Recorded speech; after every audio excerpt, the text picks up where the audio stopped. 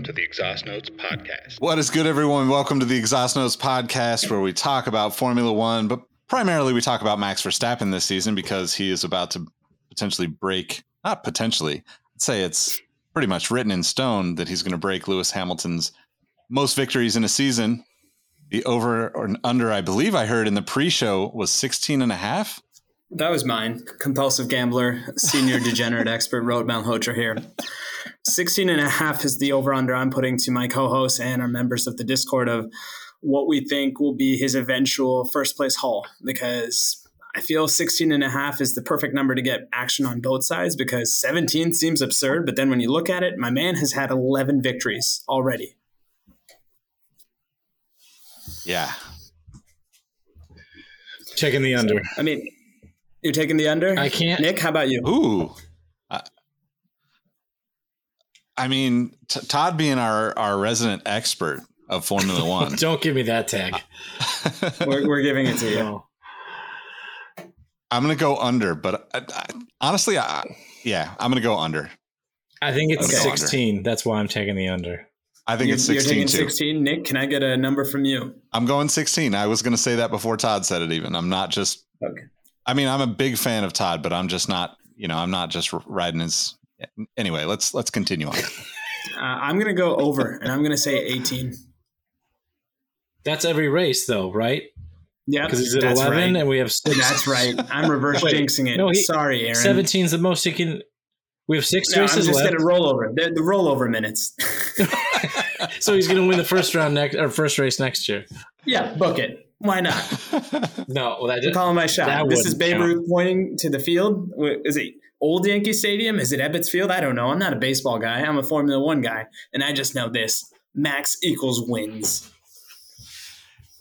You're not wrong. That's you're not wrong. That's like the blessing and the curse of this season.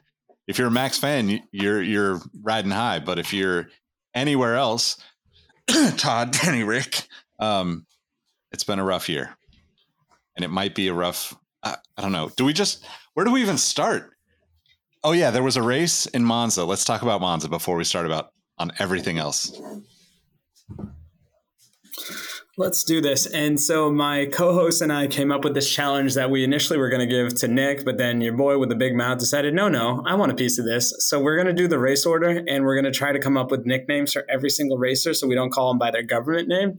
Pray for us, because I don't know how well this is going to go. But up first, we have Pepsi Max Verstappen, followed by Two Buck Chuck Leclerc, Boy Georgie Porgy Russell, Carlos Gaines Jr., because my man has only been getting more points than Charles Leclerc this entire second half of the season, like one of us predicted. Then we've got Sweet Lulu Hamilton, followed by Sergio Careless Whisper Perez. Then we have Orlando's favorite son, Lando Norris. Then we've got Pierre Gasly, because he's kind of been a bit of a baby this year. Then we have Tricky Nick DeVries, who first and maybe only time we'll see him this year, but he seems to be on many a hot seat for next year. Then we have, God damn it, this is the one I knew I was going to struggle with, Guan, not too low, not too high either, followed by... I knew it. That's the one I knew. I was hoping for a Todd Yates spit take. Oh, it didn't come out. Sorry, ladies and gentlemen. You almost got this me is there. a very self-indulgent episode already. Then we've got the Esta Bandit, Ocon. That's an easy one for me. Then we have Mick the Knife Schumacher, followed by everybody's favorite, Terry Bottas, a 1970s Mid-South wrestler. Then we have Yuki Tsunoda. I don't know what to do with Yuki. Maybe Juki, maybe Munuda, because instead of the sun, we have the moon. Then we have what I like to call Lafifi, because sometimes he does not race in the most brave of manners. Then we have Kevin Magnum, followed by Danny Ricciardo, as Christian Horner once called him, a.k.a. Dangerous Dan. Then we have old Frosted Tips himself, Lance Strollolioliovich, and Fernando Alonso Fast instead of Alonso. And Seb Vettel, I don't know. I'm just petering out. I'm sorry, Nick. I thought I could do this. I couldn't, but you guys are hopefully there to save me from myself, as you tend to do in this podcast. Where do we want to start with this race? Because there were some red flags that I kind of just went through as I butchered that segment, but there was a more important and more interesting red flag during the actual race itself. No? You guys have to remind me. It's been a minute. or the lack thereof. Yeah, man, that race turned out like it just building excitement. Ferrari went on the alternate strategy, and then dun dun dun, Danny Rick explodes. My heart dies even a little bit more than I thought it could after having probably his only solid weekend all year. He was doing great. Yeah, I mean, like, obviously it was because of all the grid penalties in Lando absolutely shitting the bed off the start. My boy was in P3 for a minute, obviously overtaking pretty quickly because the car's not fast, but he was holding his own. That DRS train was keeping everybody behind. It was really interesting to see that Monza lived up to its nickname, the Temple of DRS Trains. Oh, wait, no, it's the Temple of Speed. But yeah, it was building towards a really exciting race, and then we had the Danny Rick failure and the absolute chaos that ensued, which should have been a red flag, giant question mark. I don't know. There was the debate raged on. I even put So explain it to Todd, if you don't mind, because we have decided you are the Formula One expert of this group. So bad. Why would it have been a red flag? Because I know next to nothing about all the various flags. I mean, hell, you guys are the ones that introduced me to the beautiful concept of the meatball flag. So why should there have been a red flag? So the red flag is reserved for the red flag means stopping a race in its tracks, right? It neutralizes the race. Everybody is immediately supposed to return to the pit lane. Everybody lines up again in the order that they were, or in their race order, I should say, not the order they're on track. And then they restart the race either with a formation lap and a standing start, or a rolling start behind the safety car, like we'd see with normal safety car issues. But this one was interesting because it wasn't a big wreck. It's not like somebody slammed the barriers and then damaged the Aramco. It was just Danny Rick was in between the two Lesmos, which is a hilarious corner name to me. I don't know why. 12 years. As allies of the LGBTQIA community, I don't find it hilarious at all. So he was halfway between Lesmo 1 and Lesmo 2 and pulled off on the inside. So he wasn't on the racing line, but he also wasn't near a car rescue point. I don't know what the official term is, but a spot where they could like pull the car into on the other side of the barriers. I'm sure you've seen them on racetracks before. So there was a very long safety car, and then the car was apparently just internally grenaded and fused the diff. So it was stuck in gear. So they couldn't even put it in neutral manually like there's controls for. And it was very far away from one of those rescue points, like I said. So they had to bring the forklift, crane, whatever, out on track, which was super dangerous. And I think 2 cars almost crashed into it during the safety car laps. So that was the big talking point, is why didn't they red flag the race? But because they didn't, there was, I think, 7 or 8 laps of safety car trundling around. And then they finished under yellow flags, which killed any excitement that was building in that race. But that was a question I posed in the Discord, is like, should they have red flagged it? And I asked, I can't remember what it's been a while since I put that in the chat or in the Discord. But I think the overwhelming consensus was that people would like to see it red flagged and finish under a sprint. So even if it's a little artificial, because I think Max at that point had I want to say like a 10 to 12 second lead over P. I believe it was 12. Yeah, over P2. So if they red flagged it, he would have lost all of that advantage, obviously. But the overwhelming consensus in the Discord, shout out to the Discord, come join us, talk to us if you so choose, was that they want to see it red flagged. And I think even the Max fan, the resident Max stan, voted for that. Shout out Iron Trev. What do you guys think? What do you want to see in that scenario? The proper FIA recommendations for that is to keep it yellow, let a few cars pass, and then start the race, right? We're not talking about that again. Why not? It's sorry. It's the gift that keeps on giving, Nick. I give you all my time. Talk about it. No, I mean, look, the point of the red flag is just to make sure that things are safe, right? And obviously, if you watch any of the clips, it just looks like the crew trying to, deal with this car on the track is like they have, about 6 seconds before they have to turn around and make sure they're not going to get run over by someone. Like that's like literally the clips that I saw. So to me, I think, if the race workers are feeling unsafe out there, let alone the fact that you have to bring this big ass crane out there to get the car off the track, I think that it should be stopped. But I think that that's the hardest part about racing is determining what would be unfair to, in this case, Max, right? Because this is exactly, kind of directly connected to what was it, Abu Dhabi, where we had this with Max and Lewis last season, right? Because if they do the exact same thing, I believe Max was on mediums and Charles was on softs. So you stop the race and you give it a lap or two or just a sprint, whatever that looks like. Charles is at an advantage being on fresher soft tires, but right? You're allowed to change your tires if it's red flagged. You're allowed to work on the car and change to fresh tires if you're in the pits for red flag. True. So yeah, I mean, I guess like with that in mind, then it should have just been restarted, from after a red flag, right? But I think that's the gray area that exists.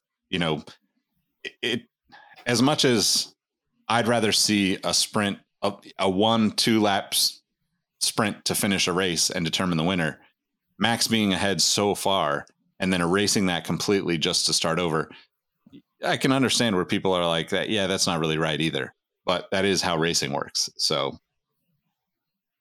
I guess it's a tough shit. Can I ask the slightly trolly, slightly antagonistic question of, would it have been a red flag had it happened earlier in the race? No. But that's... It shouldn't have, right? It shouldn't matter when it happens, but it absolutely does, in my opinion.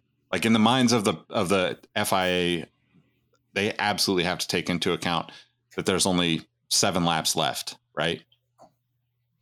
Even though they probably wouldn't say that. Agree or disagree, Todd? No, I think the general consensus is from everyone is like, including the team principals and the drivers and stuff. They all want to see the races finish under a green flag. So during racing, however that, or that's what they all say, right? I'm sure Red Bull would have had comments about like, oh, yeah, of course they red flag it and restart us when we're up, out front by 15 seconds or whatever. But I think you flip the script and then you go back. I can't believe we're talking about Abu Dhabi again last year. They red flagged that race. Red Bull would have been pumped to like gain that gap back to Hamilton. Yep. Or I guess they did anyway with the safety car because they reordered the cars, whatever.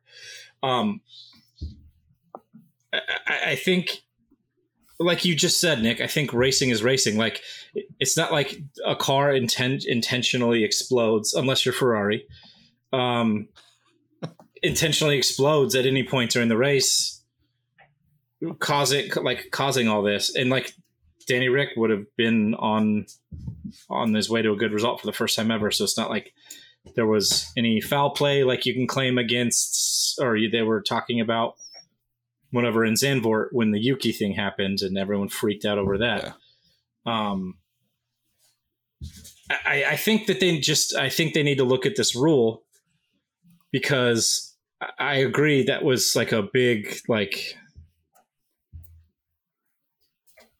cock tease, for the lack of a better term, because that race was building up to be really exciting, even though the race itself was not necessarily exciting because it was mostly just DRS trains and not too much on-track action. But the strategy game of it was pretty exciting, and there was a lot of different tire strategy and stuff going on. They should have. They need to look at the rule, and I've thought about this a lot this week.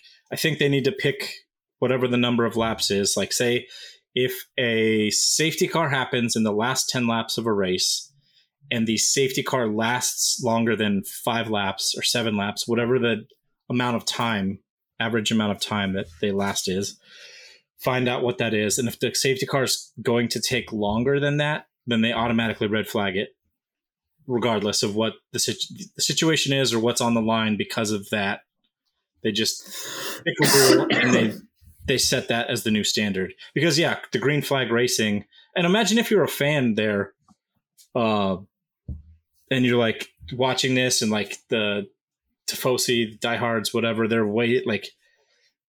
have this chance, albeit a small one, that Leclerc can come back because of the strategy. And then it's like, oh no, you were just going to see him piddle by under the. I mean, rightfully, they were booing Max as the race came to an end, right? Which is crappy. Yeah, it's a terrible experience for the fans, which is why I think that it should have been handled differently. I think that just based on my experiences, mostly American Le Mans and IndyCar here in the States, I mean, like 95% of the time, I would rather stop and restart to see the race finish under green, no matter what. Like, with almost no exceptions to that. Very few times where it's like, when there's crazy crashes or something that we just don't like, look, it's too somber of a moment to pass to start over. I understand that. But like, to your point, when you get to this point where you have 10 laps, or whatever that is, it should just be a percentage, right? If it's like, okay, if the safety car is out for more than 30% of the remaining whatever, then we should just start over. Like, it should just be a determined factor all the time. I think the other piece to this, not to say that the FIA is, manipulating scenarios, but or even predetermining their response based on possible perception of them, right? Because obviously they're under fire. The race, from last year, everything is like on the hot seat as to like, oh, are these people actually even legit? So I think that there is probably a lot of consideration for how the fans, not the fans. I think there was probably a lot of consideration as to how it would look had they stopped and restarted, because the perception and the buzz on Twitter would be, oh, they stopped the race to give Charles a chance, a better chance, because he was too far behind to make it up, right? You could argue both sides of that. To your point, the changes, you're allowed to change the cars. Red Bull has an advantage. But from a restart, if you're just talking about a couple of laps, putting them 1 and 2 on the grid and restarting with both have fresh sets of tires, that's the most advantage you could give to Ferrari, hands down, right? I think it would have been more interesting to watch the race finish as it was happening, because the playing out of Max on mediums, Charles on fairly fresh softs, and like this window of opportunity that was like, probably not going to happen, but the possibility is there, is the most fair way for it to finish. If you start it over, anybody that's not a Ferrari fan, in my opinion, is like, wait a second. So you're saying that Charles now is granted it's 1 and 2 on the restart, but like, it's really first person into that corner that wins the race. If it's one lap, we watched that. The first 2 races this season were absolutely those two going head to head for whatever it was. And like, the cat and mouse game that they played, which would still be great entertainment. But I think you'd have because there's so many new fans to Formula One, Drive to Survive, this new ownership group, and all of the attention that's on it. I think that if they would have done something like that and stopped it, you would have had even more backlash than you did from, the existing fan base that kind of understands how this works, but also understands that, like, sometimes racing is racing, and sometimes that's the worst part about racing.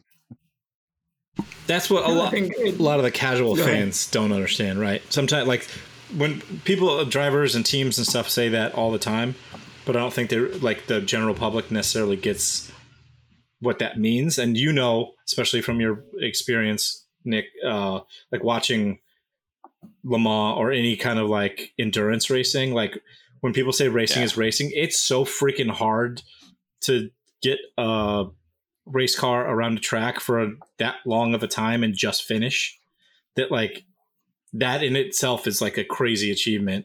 So when they say like racing is racing, they mean it like anything can happen at any time. And if you get through it, you're kind of lucky. So that's just... Yeah, I mean, basically all this comes back to Fast and Furious. Amateurs don't use nitrous. Brian blew up his Mitsubishi Eclipse. Toretto was a better driver because he knew how to handle NOS. And, you can't double cut clutch and granny shift like, whatever.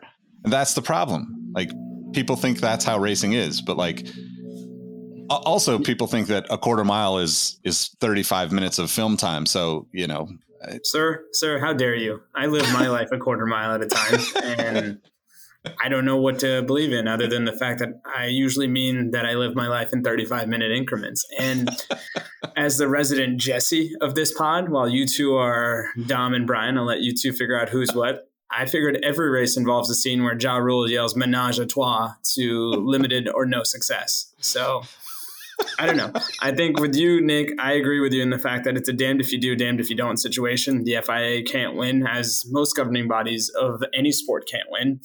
Just keep the status norm until next year, and then you use the offseason to break out whatever harebrained scheme that you want to come up with to enforce some sort of parity. I do like your idea of, let's say, 30% or 33% of the race remaining has to have that lack of a safety car for it to continue under racing conditions. But that's the other question I have as a relatively new on this. Has there ever been any sort of, lack of better term, legislation like that in the sport bylaws, or would this be a brand new precedent altogether?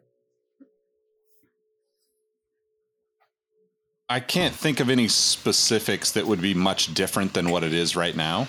But I don't know, Todd, do you have, like this is a rule that there's so much gray area around it that I think it's always evolving. And to your point, it's always up for conversation, right? And it's up for conversation when things happen. That's the one thing that, for better or worse, is one of my favorite things about racing and sanctioning bodies and all of the, kind of management that happens, is that it really is an ongoing thing. Like, for the most part, the people that put on races they're not setting out to give people advantage.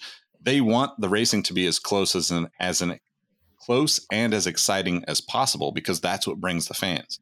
Like,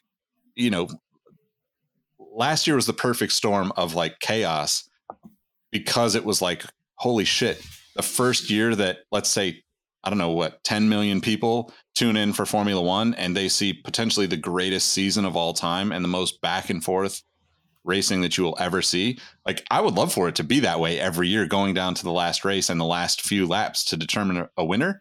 But like, that's just not how it usually is. So the people that are making the rules and negotiating the rules, which is the teams, teams have plenty of say in how these rules change in the off season. But I think that it's one of those things where you're never going to have it perfect. But I think that this will be added to the list of reasons why it needs to be, the finish of a race needs to be kind of reviewed more precisely over this next off season. Yeah. So it has happened, to answer your initial question, Ro, it has happened before where like races have finished under the safety car for various reasons.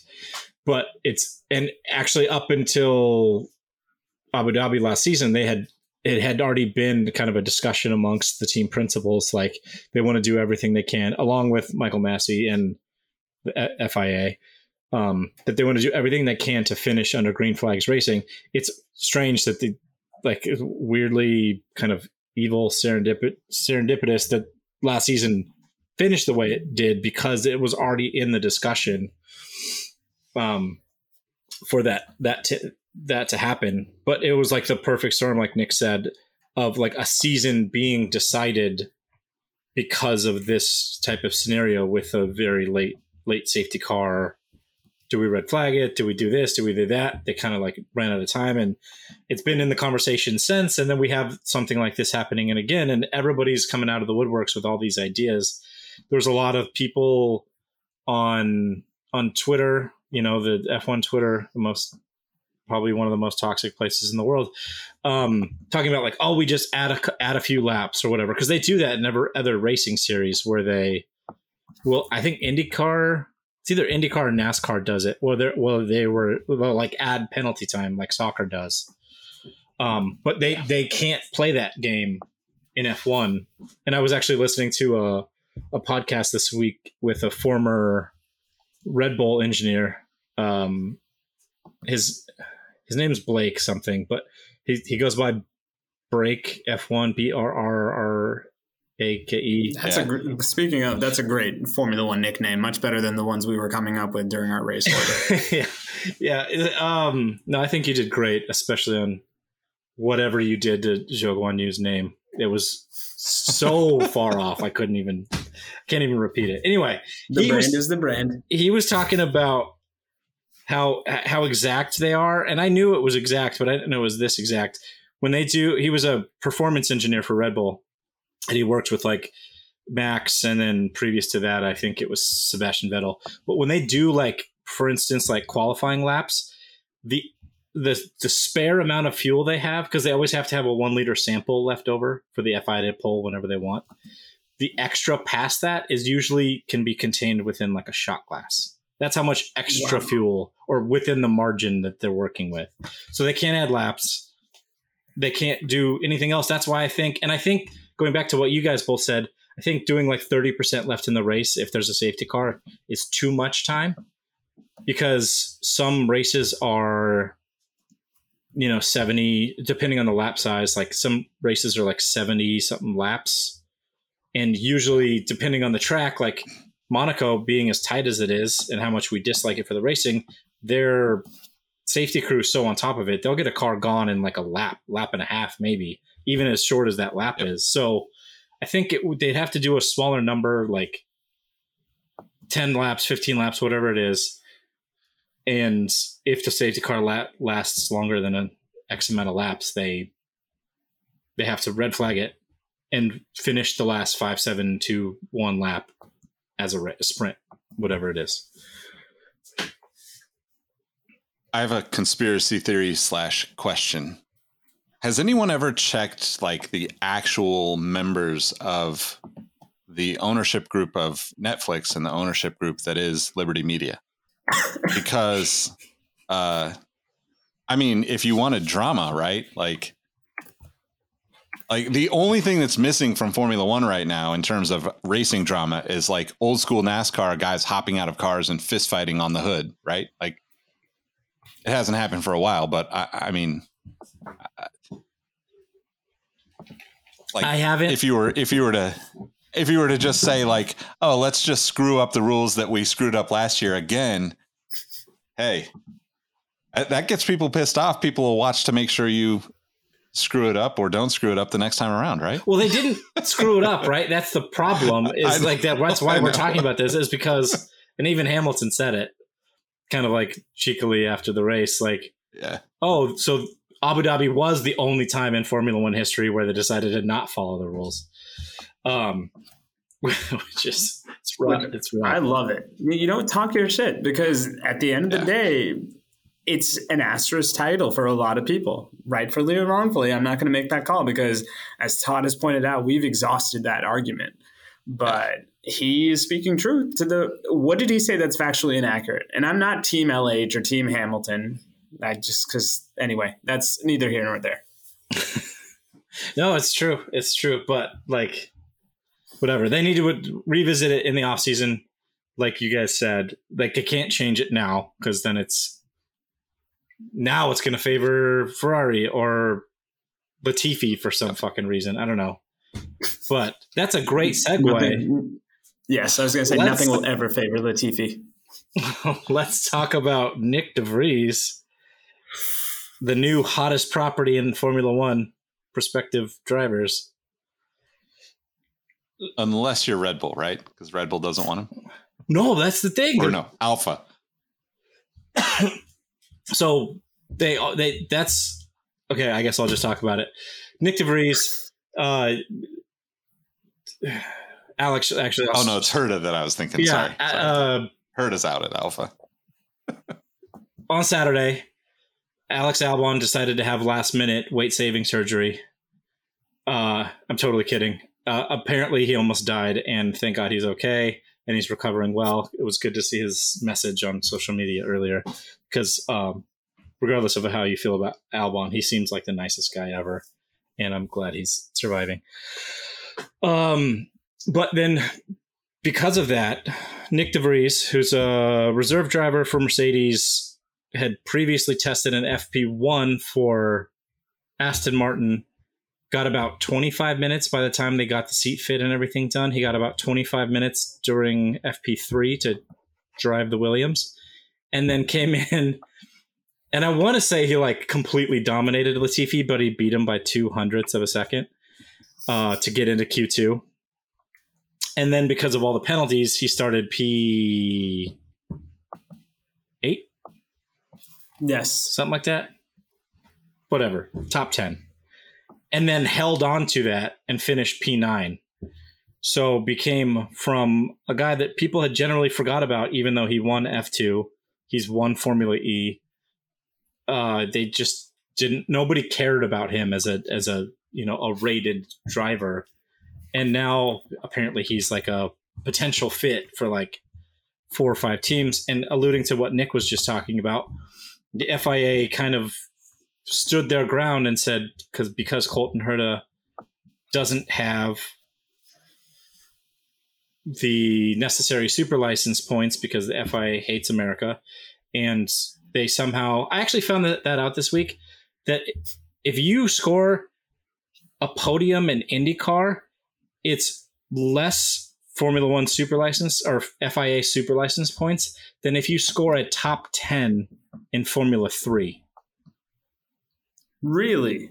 So like everybody always has, I think the general racing public, like the drivers in F1 and everything, and the journalists, they always compare F2 to IndyCar as about the performance level of the cars. And the FIA, for some reason, views IndyCar very harshly. And so if you score like a P10 in an F3 race, that's worth more super license points than if you score a podium in IndyCar, which is insane. But that is what it is. That for the tangent. But Herta doesn't have enough super license points to get an F1 license. So he is apparently out now for AlphaTauri, who had agreed to let him go to get Herta. And now, just today, Nick DeVries was seen talking to Dr. Evil, Helmut Marko, about potentially joining AlphaTauri, which is crazy because like 2 days ago, he was like a shoo-in for the Williams car. And then after that, apparently he was being talked to by Alpine. So what do you guys think about this carousel of driver movement we still have yet to finish? The way I look at it, I'm only rooting for one scenario and one scenario only, and that is one of the pundits on this panel outfitting my entire family. So we're team Mick Schumacher to Alpine because it's what the Estabandit wants, it's what Rohisi wants, it's what the world wants. Now, that being said, it makes sense. He had a great performance in a car that I don't think any of us expected him to do that, but that also further solidifies my claim that that car is probably a little bit better than any of us want to think about, and it's certainly better than the AlphaTauri, which I maintain is still the worst car, although Pierre Gasly had a nice ride this week. But no, it's a sport of what have you done for me lately, and Nick DeVries got us points in a Williams, and that probably is an accomplishment that is a lot more eye-opening in a lot of people's minds. So I am on board with Team Rohisi on this one, but I have a question. I don't know if this actually happened or not, or if the conditions of this actually mattered. But when I first read about Gasly leaving AlphaTauri, it was only under the condition that Christian Horner said, basically, that Colton Herta has to get a super license in order for that to happen, right? 100%. So if that doesn't happen, does this mean that Gasly is not released from his AlphaTauri deal? Or has that already happened? No. Or is this all just pending state now? It was contingent upon Colton Herta getting the exception by the FIA to get the super license points, whatever. And that's the only way they would let Gasly go, which I think it was 2 days ago now, they said, like, okay, sounds like it's not going to happen. Gasly's staying. And then just today, Dr. Evil's with De Vries saying, like, hey, what's up? You want to race for Team Red Bull? So basically, if you're a Formula 1, Formula 2, Formula 3, or IndyCar driver, and you are mentioned as an interested potential driver for Alpine, the world will crumble beneath you no matter what happens in the next however amount of time. Because every person that has had anything to do with Alpine for next season is no longer with Alpine. Oh, in that case, I would like to invite Ron DeSantis and Donald Trump to join the Alpine driver program. That's all I'd like to see. Seriously. But seriously, right? Like Alonso leaves, Piastri is supposed to be there. Oh no, Piastri is not. Again, like Herta is supposed to. Gasly's gonna go there. Oh no, Herta can't get his super license, so Gasly can't leave. It's basically just like the literal chaotic hot seat of Formula One is an Alpine car right now. I mean, I'll take it one step further for our European audiences that I know we are slowly but surely gaining. Think of it in Love Island terms. It's the yellow beanbag. There's only chaos associated with it. If you get anywhere near it, if you're photographed near it, if you think to even tempt fate by sitting on it, chaos, evil, disarray will all come your way. And it's not worth it to me. So in that case, like I said, I've mentioned Ron DeSantis. I mentioned Donald Trump. Who else? You know what? I was going to say Justin Herbert as a LA Chargers quarterback, but he got hurt last week. So maybe subconsciously it also works. So at this point, I'm not even going to mention the dreaded A word. It is on the level of Julie Wood hexing Max Verstappen. That's a deep cut for all of our listeners. So the only way I can think of it is if Max Verstappen decided to be a part of the Alpine. Nope, can't say that either because I've got him for 18 wins this season. So I don't know. I'm just going to keep my mouth shut because I don't want to tempt fate. This is truly one of the most evil things I've seen in this world. Speaking of Julie Wood, we could use another Max hex before the season ends, Julie, because I'm really, as you heard earlier, I took the under on Rohit's. Rohit's well, line. I think the requirement for that is to make sure that everybody joins the Discord and joins us for the race. That because Julie's hex came through Discord in the moment, right? So twice. Yep. We just got it. Twice. So we just got to get everybody back in the Discord to enjoy the race with us. That's true. I'm going to give Julie a fake Discord address so that way my 18 races looks even more confident than what it is. It is crazy, though, going back to this driver market thing. It feels like somehow almost all of the teams are actively working against Alpine to get a second driver, period. Even like their own driver, like Ocon apparently came out and said, oh, I want Mick. Like, Mick's my friend. I rate him highly as a driver. I'd love to have him on the team. And even Alpine was just like, that's not fucking cool. Like, they weren't pleased about him coming out and saying that publicly. Kick him off the team. Have no drivers next year. Like, at this point, Alpine can't be beggars at this. Nobody wants your shit. Nobody. So the real test of how committed they are to this chaos is when there are no drivers available or even possible to sit in that second seat, and Danny Rick is still not in a car, and they refuse, and they say, we're just going to run one car this year. We'll take all the L's for the other car because we just don't want Danny Rick in this seat. That seems to be like the direction they're headed. And they'll still be like 7th on the grid because I think they'll still They have outscore. the 4th best car. Why doesn't anybody want to drive for that? Well, I mean, like people, I guess, want to drive for them, but nobody they want. I think, you know what? This is what you do. You become the Alpine home of rehab drivers. If you're an out-of-work driver, it's a fantasy camp situation. Pay us, let's say, $100,000 a weekend, and you get to do it all. You get to be a part of qualifying. It's a Patreon thing. You know what? $100,000 will get you through qualifying. $250,000 will get you through race day. And if you want both, that's $500,000. Maybe. You know what? I my wishful thinking as a fan would be that we hear nothing for like the next however long until the off season. And then we just get a I'm back notification followed by NASCAR sucks -Kimmy. Oh my God. That would be the best thing to ever happen ever. Oh man, I just don't know where. I honestly don't think like there's always been drama with seat changes, team changes, all this stuff, but I don't think we've ever had so much chaos as there has been this year. But the other thing I must say, as a previous smelly kid in the class that nobody wants to be friends with, I did not expect Alpine to have the heel turn that they did. Like, I would expect this from maybe other teams, but they've been generic as hell for the entirety of their existence, even going into their Renault years. Like, there hasn't been anything on the surface that's been problematic in the way that it has this year, where nobody wants any part of their cake. They don't want to come to their birthday party. They want nothing to do with them in class. They don't want anything to do with them at recess. Like, there has to be something going on that we're not privy to, because on the surface, you've got arguably the most boring driver in Esteban Ocon. You've got the most boring team principal in Otmar.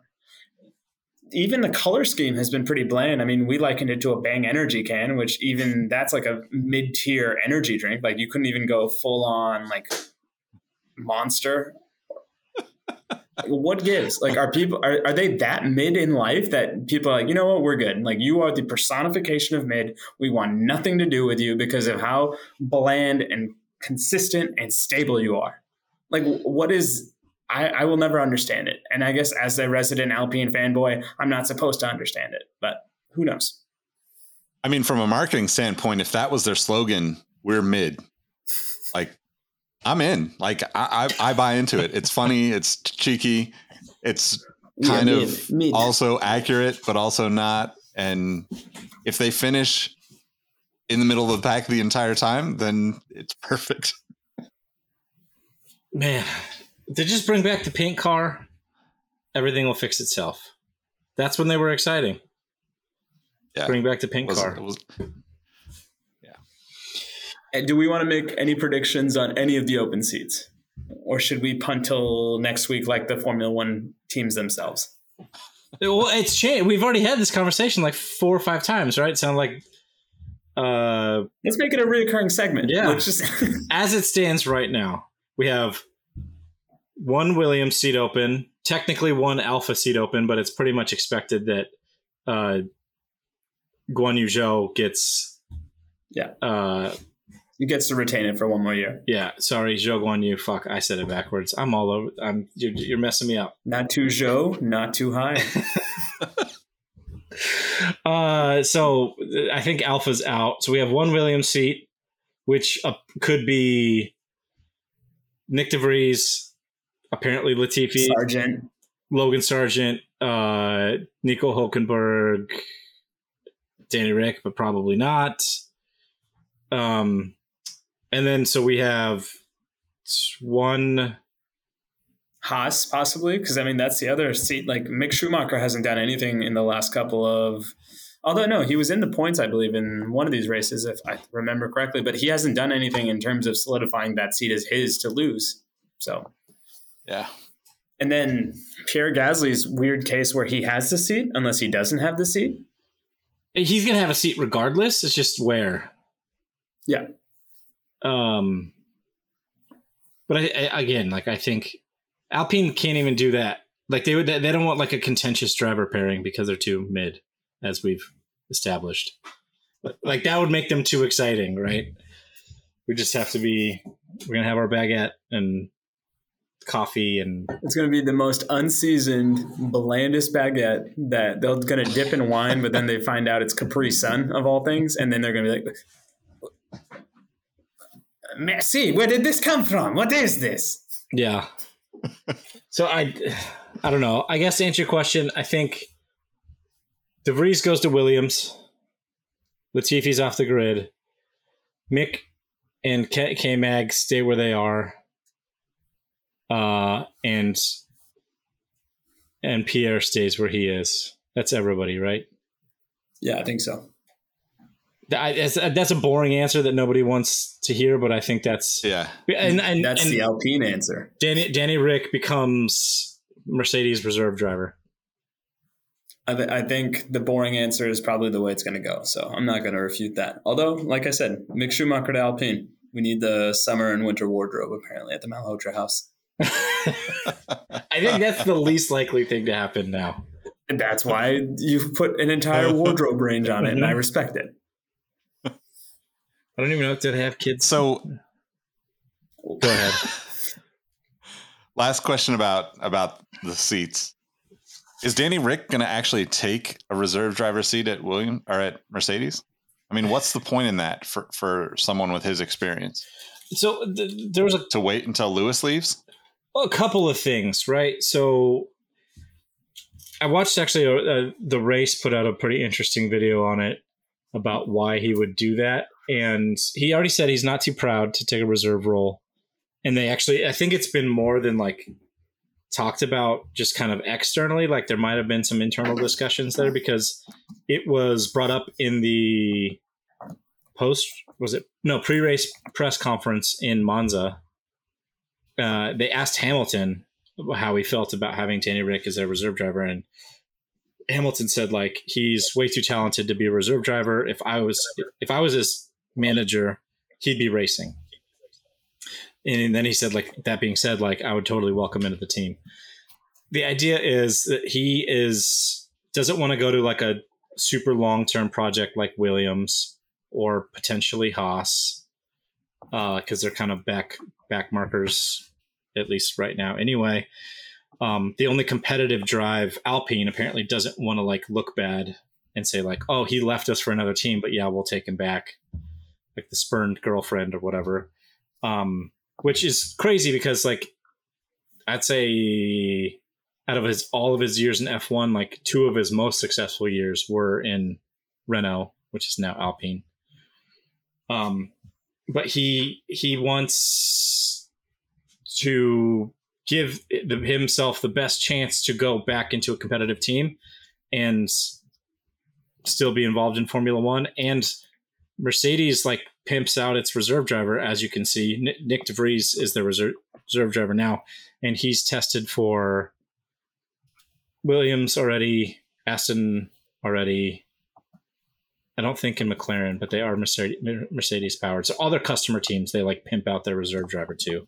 And teams generally share reserve drivers anyway, based on who your engine supplier is. So, and like you just mentioned, Nick, you have the possibility that you're the reserve driver and you're an established F1 talent and Hamilton retires. Like, it's not outside of the realm of possibility. But Mercedes, I don't think has anybody like super exciting in the pipeline. Why not give it a couple years, help his experience develop George even more, because we know what George is worth. Possible. I don't think it's going to happen. Even if Ricciardo does become the Mercedes reserve driver, I don't think that's the way his way back into a competitive team. Can I just point out the irony of the self-induced chaos for Alpine with the, oh, he left, we don't want him, considering that Fernando Alonso drove for Renault, left, came back, drove for Renault again, then came back as as an Alpine driver now. He's literally driven for that team 3 different times in his career, right? Maybe Yeah, they're like he's the one that got away, so now they're like the spurned ex-girlfriend. Like, and it's always better, Nick, when somebody's on the outs to say, "Yeah, I don't want him." Oh yeah. Speaking from prior, no, I'm kidding. No, but I will say this. Nah, come on. I don't date losers, said a boy famously who did not go on a date until his 30s. So there you go. A little bit more of my personal history that any of you wanted to find out. I will say this. The past barometer in terms of being a Mercedes reserve driver for me is the fact that Esteban Ocon in his 1 year away was the Mercedes reserve driver.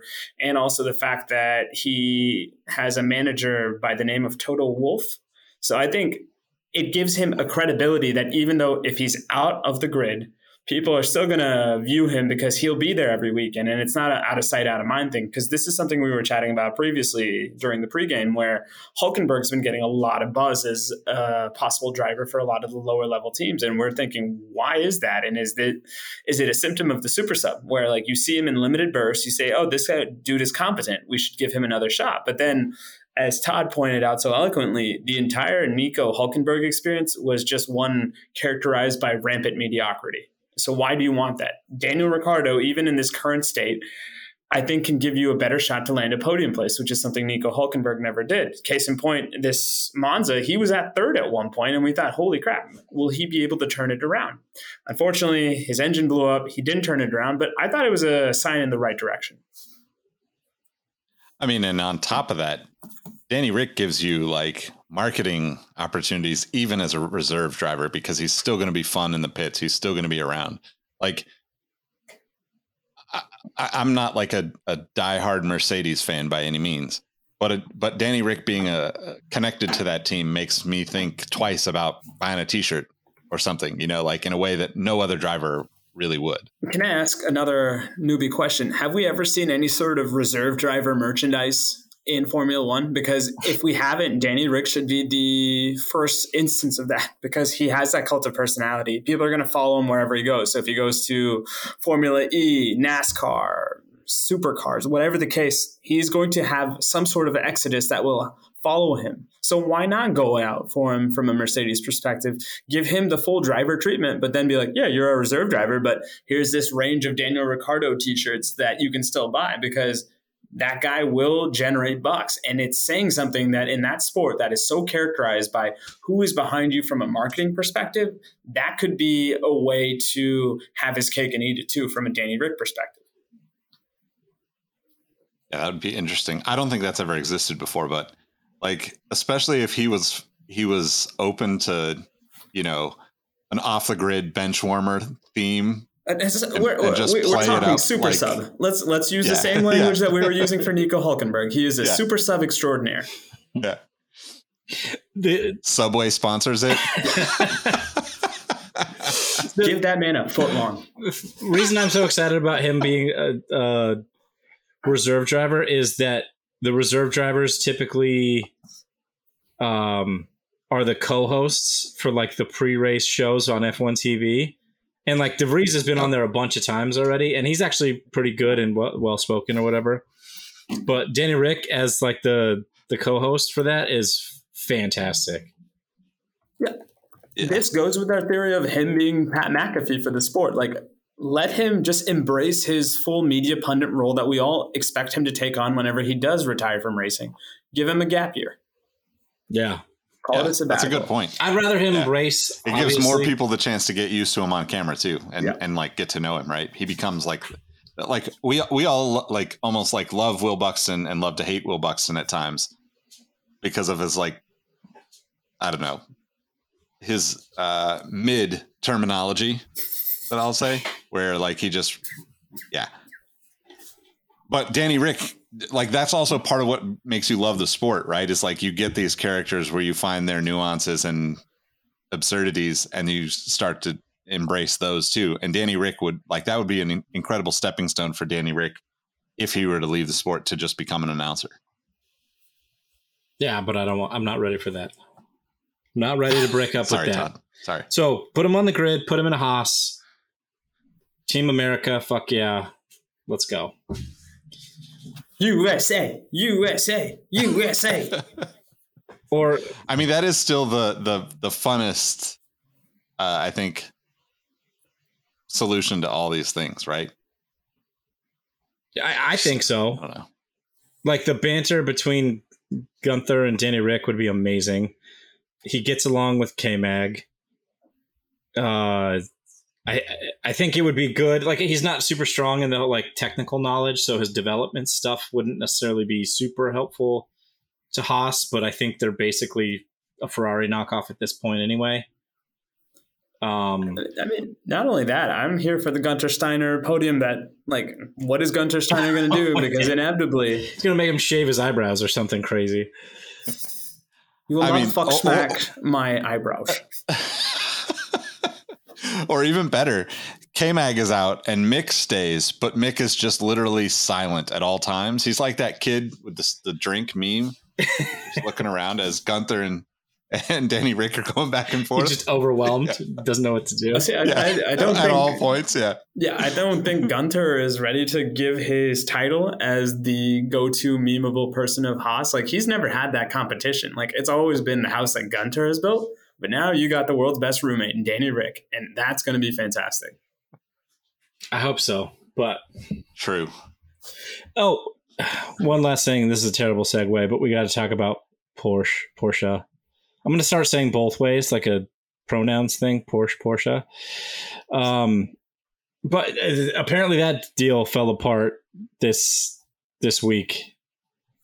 That Red Bull got cold feet somehow and decided to back out of the engine supply deal, because Volkswagen or Porsche wanted to buy 50% of not just the Red Bull Powertrains division, but actually 50% of the F1 team. And they were like, hold on, we like having 100% control. That's a no go. That's a no from us, dog. Yep. They pulled a Rennie Jackson.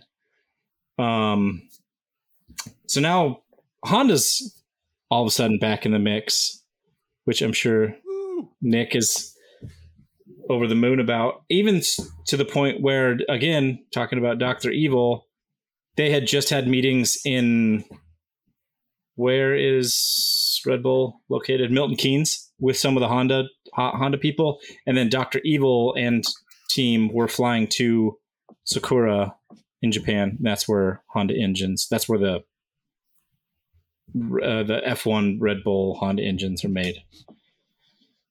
What do you guys think? Are you bummed to not have another German manufacturer on the grid? I know Nick's answer is like just whatever, Honda's staying. But I mean, to be honest, I would absolutely love Porsche to be in Formula One again. Like, I just think that they are like the epitome of racing to me. But that's also because I've been interested in other forms of racing outside of Formula One. So to see them, like they're sports cars for like World Endurance or formerly Le Mans and all that stuff are my favorites, right? I've got them on the wall behind me. So it's like, how do we make that happen? But I think the other interesting piece is yesterday or this morning when I was looking through the news, Toto Wolff was basically like, yeah, Porsche would be a great addition to Formula One. Just thinking like, wait a second. Like, is he just like playing mind games with Red Bull? Or is he genuinely like thinking like, I mean, because, like it's more than just what they bring as far as like a partner, right? It's the energy and the people and the fans and the money that they bring to the sport, right? You could envision something where like, if there are, the equivalent of a salary cap in sports that we're more familiar with in America, like if that exists with Porsche in the mix, it's probably going to get bumped up somehow, some way, right? Because there's just more interest. They can sell more cars, So I think to your point as well, Nick, there's that concept in American sports where if certain teams within a sport are good again, it makes it more fun. And I think that is what Porsche is. Like, They have the race portfolio. I'm surprised they don't have this, because I feel this would be any sort of racing crown jewel in any company's portfolio. It's like, oh, by the way, we have a Formula One car. And there's nothing more exciting than being a brand new team or a brand new participant in a sport that is probably at its apex in terms of the popularity it's gotten in a country like America, which in turn translates to the rest of the world. So yeah, it's unfortunate. We'd love to see more, because it also gives us more drivers on the grid, and more drivers on the grid unlocks other parts of the world in terms of fandom and sponsorship possibilities, and it just makes the sport better. So I'm with you. It's a damn sad shame that they're not going to be on the grid, but somebody's going to pull something, because it's too big of a brand not to be on the grid. Yeah, it feels weird. And I don't know. There's been a bunch of talk about it. I was excited for Audi to join, or like officially join, and they did the whole car unveiling and everything. But it does feel a little let down without having Porsche also, like, because they're both under the VAG. They feel like a more premier get in terms of like motorsport cachet, like Nick was alluding to. But Audi just said, like, at first, like, oh, we're an engine supplier, but now they're supposed to buy Sauber F1, whatever. They're supposed to buy a controlling stake in that, which hasn't happened yet. So it's a bit suspicious. But where do you think Porsche would go if they're not going to go to Red Bull? The only thing I can think of is them joining forces with Andretti and finding a way in as a new team that way. I mean, that'd be huge, right? But I just don't see that happening. I can't see how it would work, because one, the teams that it would have to be with a team near the bottom of the grid, right? And those teams typically are pretty well controlled by the engine supplier in a lot of ways. I mean, I know we're not supposed to like think of it that way or say it, but like the reality is, like, Ferrari has plenty of influence over everything that Haas does. Same thing with Williams and Mercedes, right? Like, so Porsche coming into it, I just don't see him taking one of those spots. I think that almost like the only entry point now would be like an Andretti type situation where it's like a new team on the grid, or relatively new team. You don't think we're going to see anybody else disappear where he may sell to them. I mean, maybe, but I mean, look, Lance has been doing good enough to have a little bit more hope than we probably did a year or two ago. So if I'm just thinking logically, right? If it's your son in that car and you see him improve 10%, you see it as 50%. We see it as 10%. And we're thinking, can he keep his seat? But like, if that's your kid, you're like, you're holding on to hope, I think, a lot more. And, not that it's, I mean, Lance has really done better than I've ever expected. So I don't mean to like demean his success, but I think that for Daddy Stroll to consider selling the team, if Porsche wants to buy the entire team, I don't see them going that far with it, especially considering, from a higher up kind of perspective, corporate wise, doesn't make a whole lot of sense to even have both team, like you wouldn't want to have Audi in at, let's say, 7 out of 10 commitment and Porsche at 10 out of 10, because then you've got internal things that you're trying to balance out, right? I know that these things are supposed to be separate companies, but with somebody as big as VW, there's no way that the people above these companies don't have influence on these decisions to say, don't step on toes, That makes sense. Yeah, it's interesting. But the counterpoint there, Audi is committing in a far more serious way, building this whole infrastructure for having an engine development program, whereas Porsche was relying on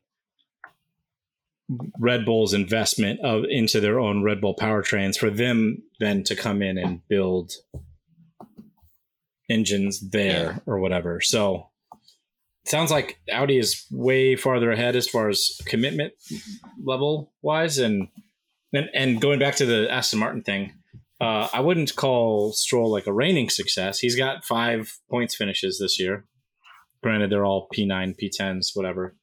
But I think Daddy Strolovich doubled down again, saying like, we're not going anywhere with the signing of Alonso. And I think that was a real statement of intent and giving him the multi-year contract in the bag. So I don't know. Sounds like it's off the table, but the engine regulations, you have to sign on. I think it's October is the deadline that you have to sign on for the new engine regulations by to be a part of to have say in it and get the benefits of whatever development costs and stuff extra you get for 2026. So we'll know in like a month if they're really in or not, or the deadline will get pushed back because they do whatever they want. So, yeah. I think the other thing that was kind of interesting that we should probably note, we don't really talk about like changes amongst the personnel and stuff, but we talked about some of the people that don't get as much shine in the sport last episode. But I think, was it today or yesterday, they appointed Natalie Robin as CEO, FIA did. It was like, basically long-term like automotive industry executive, right? She's been with like, I think 4 or 5 different companies over the last 20, 30 years, which is really interesting to me. I did not hear about that at all. Please expand.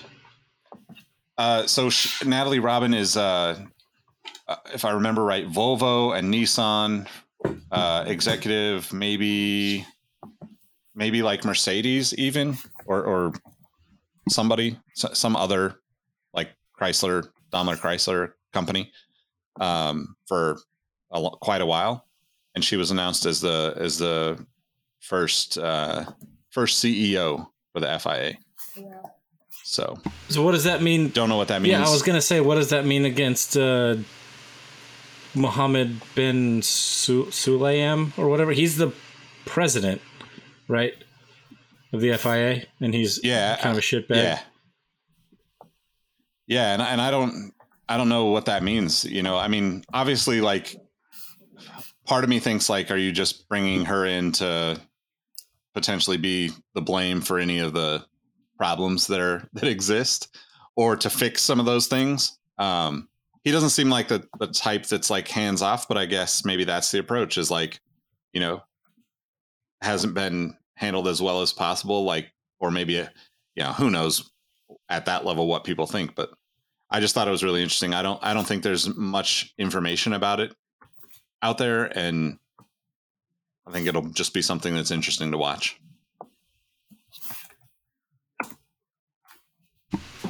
I agree. All right. Any other notes, things? You guys want to talk fantasy real quick and then wrap it up? Let's do it. All righty then. We have some movers and shakers this week in fantasy, starting with the Voldemort League. I was just going to ask, do you need me to glam? But you got it, so got it. Apologies. No, you're good. You can glamp anyway. I enjoy it. Okay, fair enough. Well, I think we already did that today with the driver nickname, but I will come back with better nicknames for everybody. That is the extent of my glam. Please go for it, Todd. For a first effort, I think you did really good. I think you could improve on some, but the Guan Yu Zhou is it was fantastic. Well, I'm going to have to listen back a few times to actually understand what you said. Just don't operate heavy machinery when you do.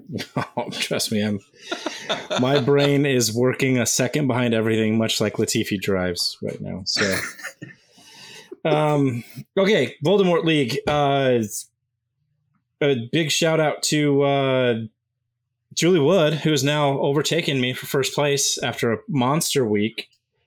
And I want to actually, number one for last week was Nicholas Engvall with an almost 1,000-point week in that league, who has now moved himself up to 4th place in that league.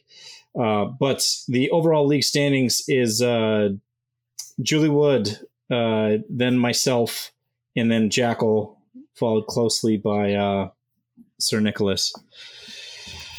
Moving on to the F1 official Discord League. This was a wild week. So we have, let me scroll back up here if my mouse decides to start working.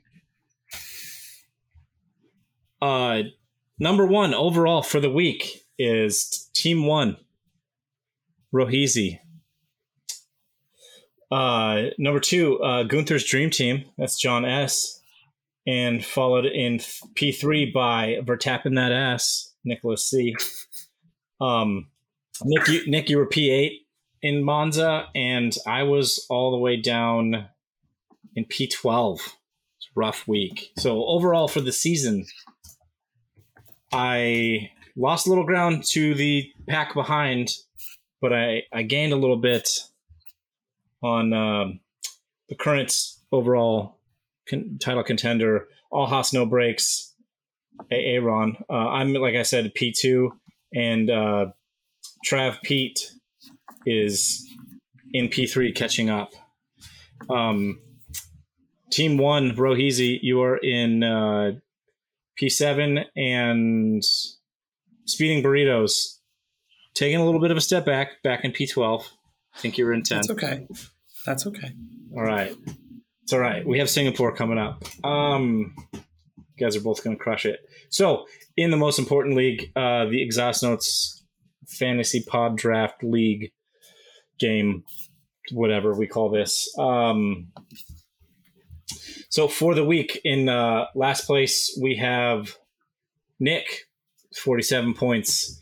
In P3, we have Rohizi with 49 points. In P2, Aaron with 53 points or 51 points, and I somehow won the week thanks to Pierre having a good week for once with 53 points. So the season standings as they stand are you're on the same sheet as me and confusing me, Rohit. Apologies, I can handle that for you. Nick is in third place. I don't know why I went with third place first, but it's been a weird week. At 792 points. Aaron Nojima, Ron, at fourth place with 774 points. I'm in second place with 799, and our fearless leader, Todd Yates, with first place at 833 points. Nice. If it's not obvious from my performance, I just like to think of my fantasy Formula One entries the way I think of real estate investment, and that's do the best in the worst of, or wait, never mind. Yep. That doesn't work. That's the wrong way to think about it. I was going to say, you have a beautiful outhouse shack in Malibu Beach based on your real estate analogy. I also have a literally like a mansion in the Voldemort leagues comparatively. So I don't know. But because it's the Voldemort League, it's made up of balsa wood and toilet paper. So, right.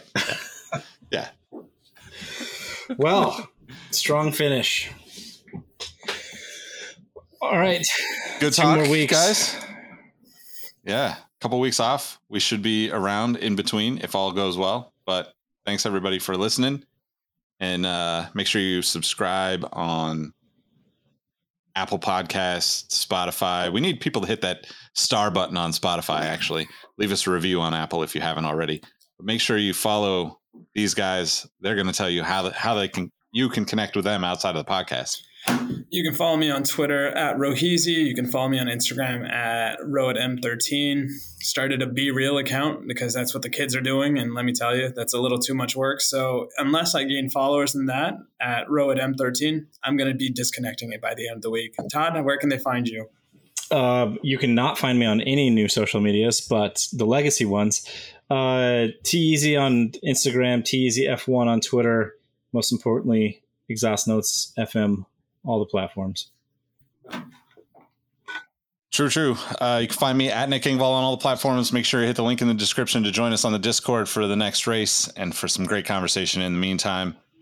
Thanks for listening. We'll catch you on the next one. Peace.